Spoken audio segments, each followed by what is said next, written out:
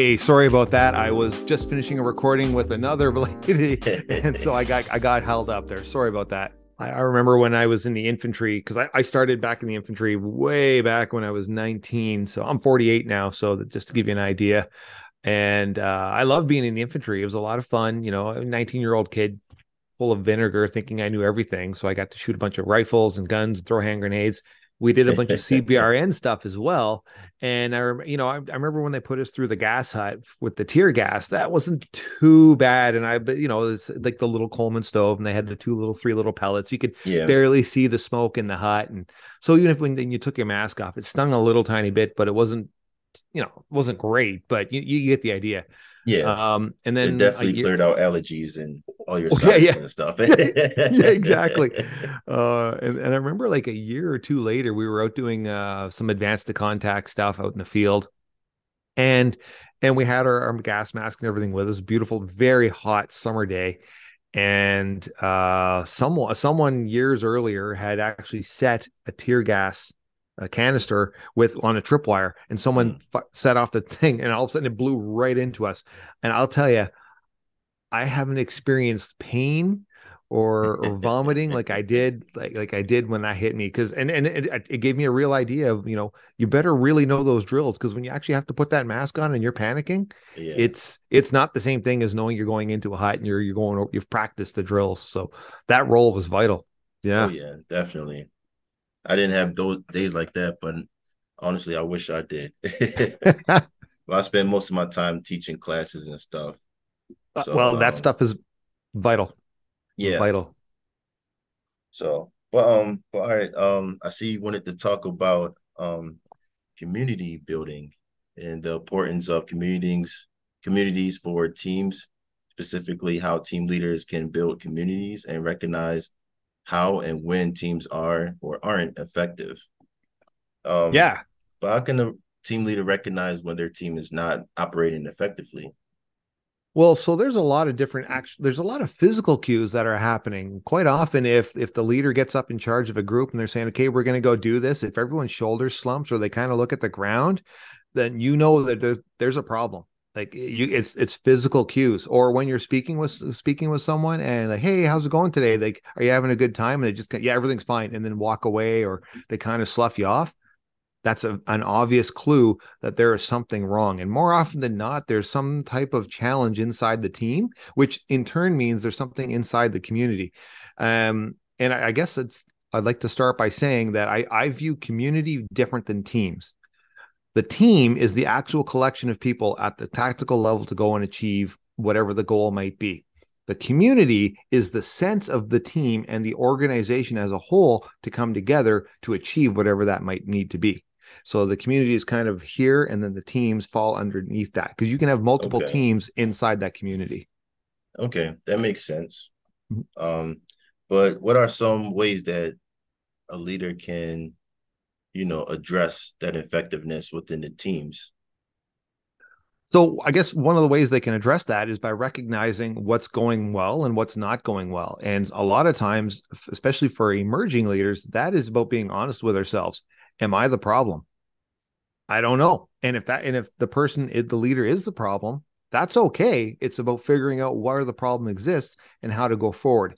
It's not about finger pointing. It's about knowing where the challenges lie. And then once we know what the actual problem is or the challenge is, then we can fix it. But if we don't know what's going on, how can we fix anything? Does motivation play a big part in that as well? It does, but I like to use the term authentic motivation. How many times have you Authentic. had a leader? How many times have you had a leader that said, okay, we need to do this. It's going to suck, but we got to get at it.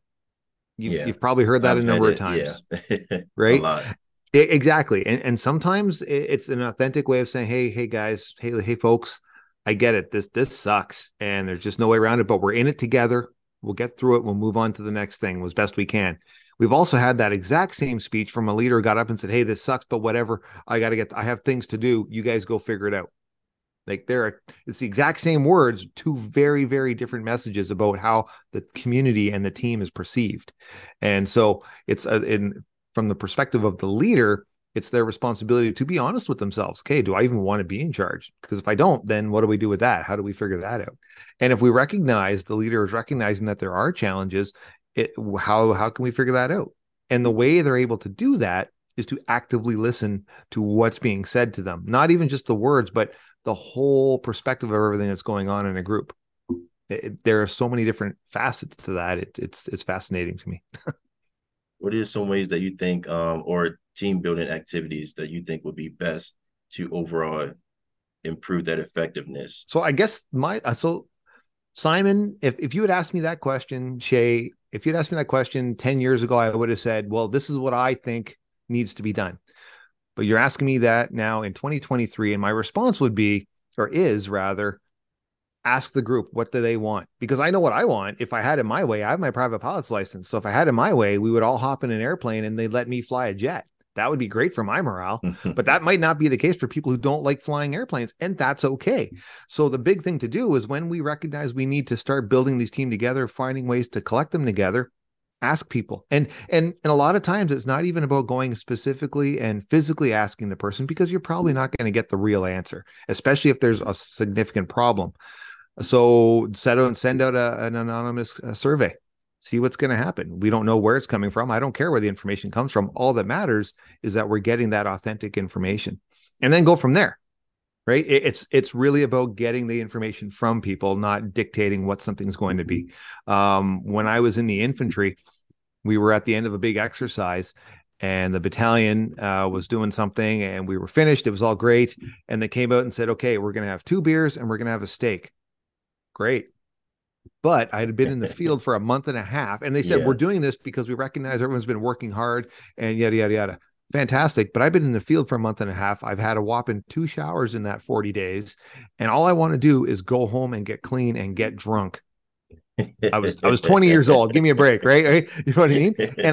And the only thing that was holding me up from that was these 2 beers. I had to have that steak and mandatory fun. No one asked me what I thought. Now, it all has to be relative too. We're talking about 1,000 people, and the intention was really well minded, but wasn't what anyone was saying. We were all saying the same thing. Let me go home. Let me go see my family, see my kids, my husband, my wife, whatever. And it was another 2 hours of sitting and waiting when everything was done. So it's having those conversations. Yeah, I get that.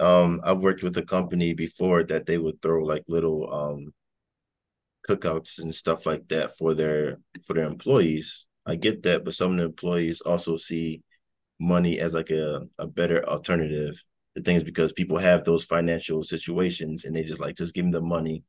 I don't care Yeah. about the food or anything. Yeah, But absolutely. but yeah. But okay, but that's really good. About the whole community building thing.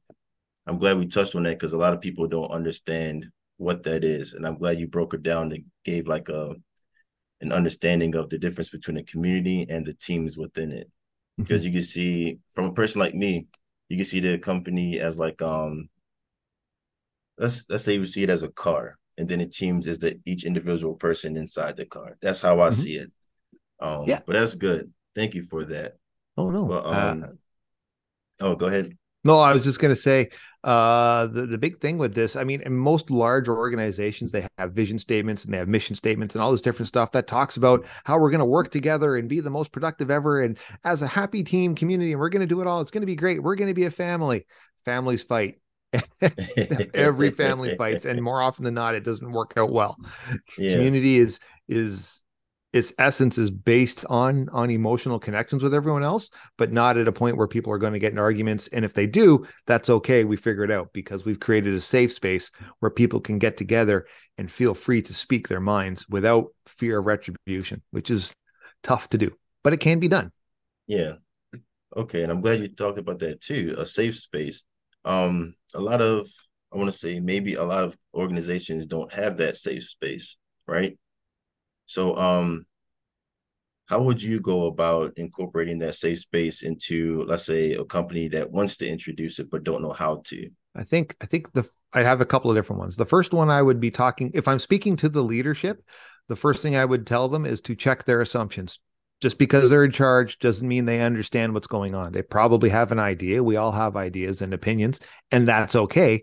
But the trick is to figure out what exactly that is and try to take our biases and our opinions out of it, because our role as leaders is to figure out what exactly is happening and why and how to move forward from that. So that would be the first one.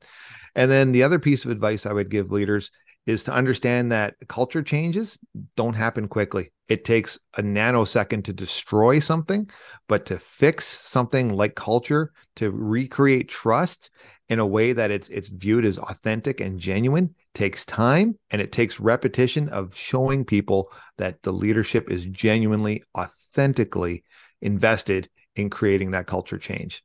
Creating a new vision statement is not going to do it. It's a step in there, but you have to back that shit up. Let's talk about your trench leadership, a podcast from the front. Let's talk about that a little bit. So give us a little overview of that and how long you've been running it, and how Yeah. or where did the idea of you starting that podcast come from? Yeah. So I'll go back to the beginning. Like I said, I was in the military and I was doing quite well. When I was in the regular force, I'm in the reserves now, so it's like part-time stuff. But so when I was in the regular force in the Air Force, I retired as a Master Warrant Officer, which is the second highest rank you can achieve for the non-commissioned members. And I was in succession planning. I was doing all the right things. I was very close to getting promoted to Chief Warrant Officer, and that was all fine and dandy. But in 2019, I started a Master of Arts in Leadership.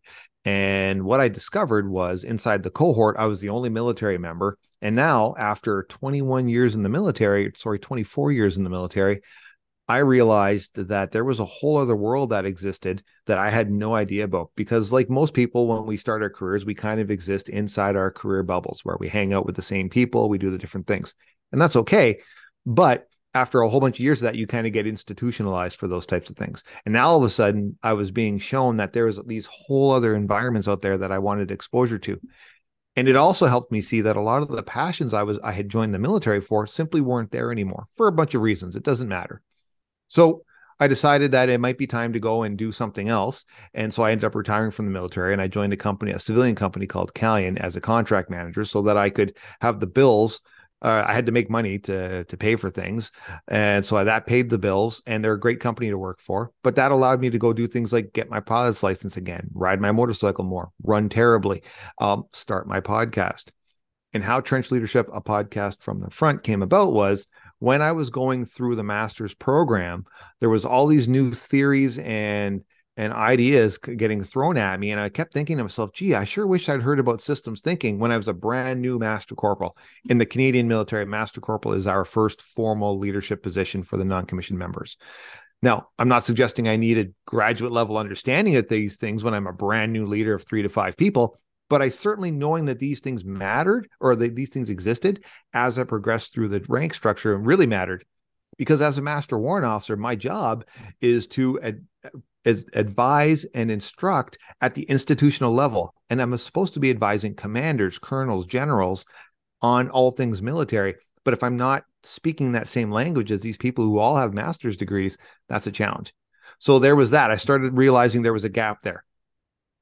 At the same time that I was doing that, I was getting near the end of my master's degree, and I kept thinking to myself, gee, I sure wonder what I'm going to do with all this information I've stuffed into my head for 2 years. What am I going to do with this? And at the same time that thought was coming up, it came time to do the thesis paper and do the project. So I said to myself, well, sure, I sure would. Maybe I'll do a 3-part podcast mini series about my research project just to see if I could make something sound moderately professional because I have no background in that. It turned out well. And then I thought, well, this can be the thing that I can use to use this newly acquired information. Because as I was going through all of these different things, I also happened to be starting to listen to leadership podcasts. And my experiences, the podcasts that I listened to anyways, I noticed that they tended to break down into 3 different categories. And the first one was super duper niche. So people that wear green shirts, have black rimmed glasses, have way too much gray hair on the sides of the head, and have a fake stone wall in the background. Specifically to those people, super niche, right? And then the other one was tended to be faith-based groups. And again, I cannot stress enough, I'm not judging. It was my perception on this, and a lot of the advice came from based off of the individual's faith, which is like okay, it was totally valid for what was happening. And then the other group I found was a lot of CTOs, CEOs, CFOs, C-suite people saying, if you want to be in charge of 10,000 people, then do it, follow my career and do what I did for 40 years. My problem with that was that you're now probably in your mid 60s generally, right? And the advice you had when you were a new leader 40 years ago is not what's needed now. Things have changed. Right.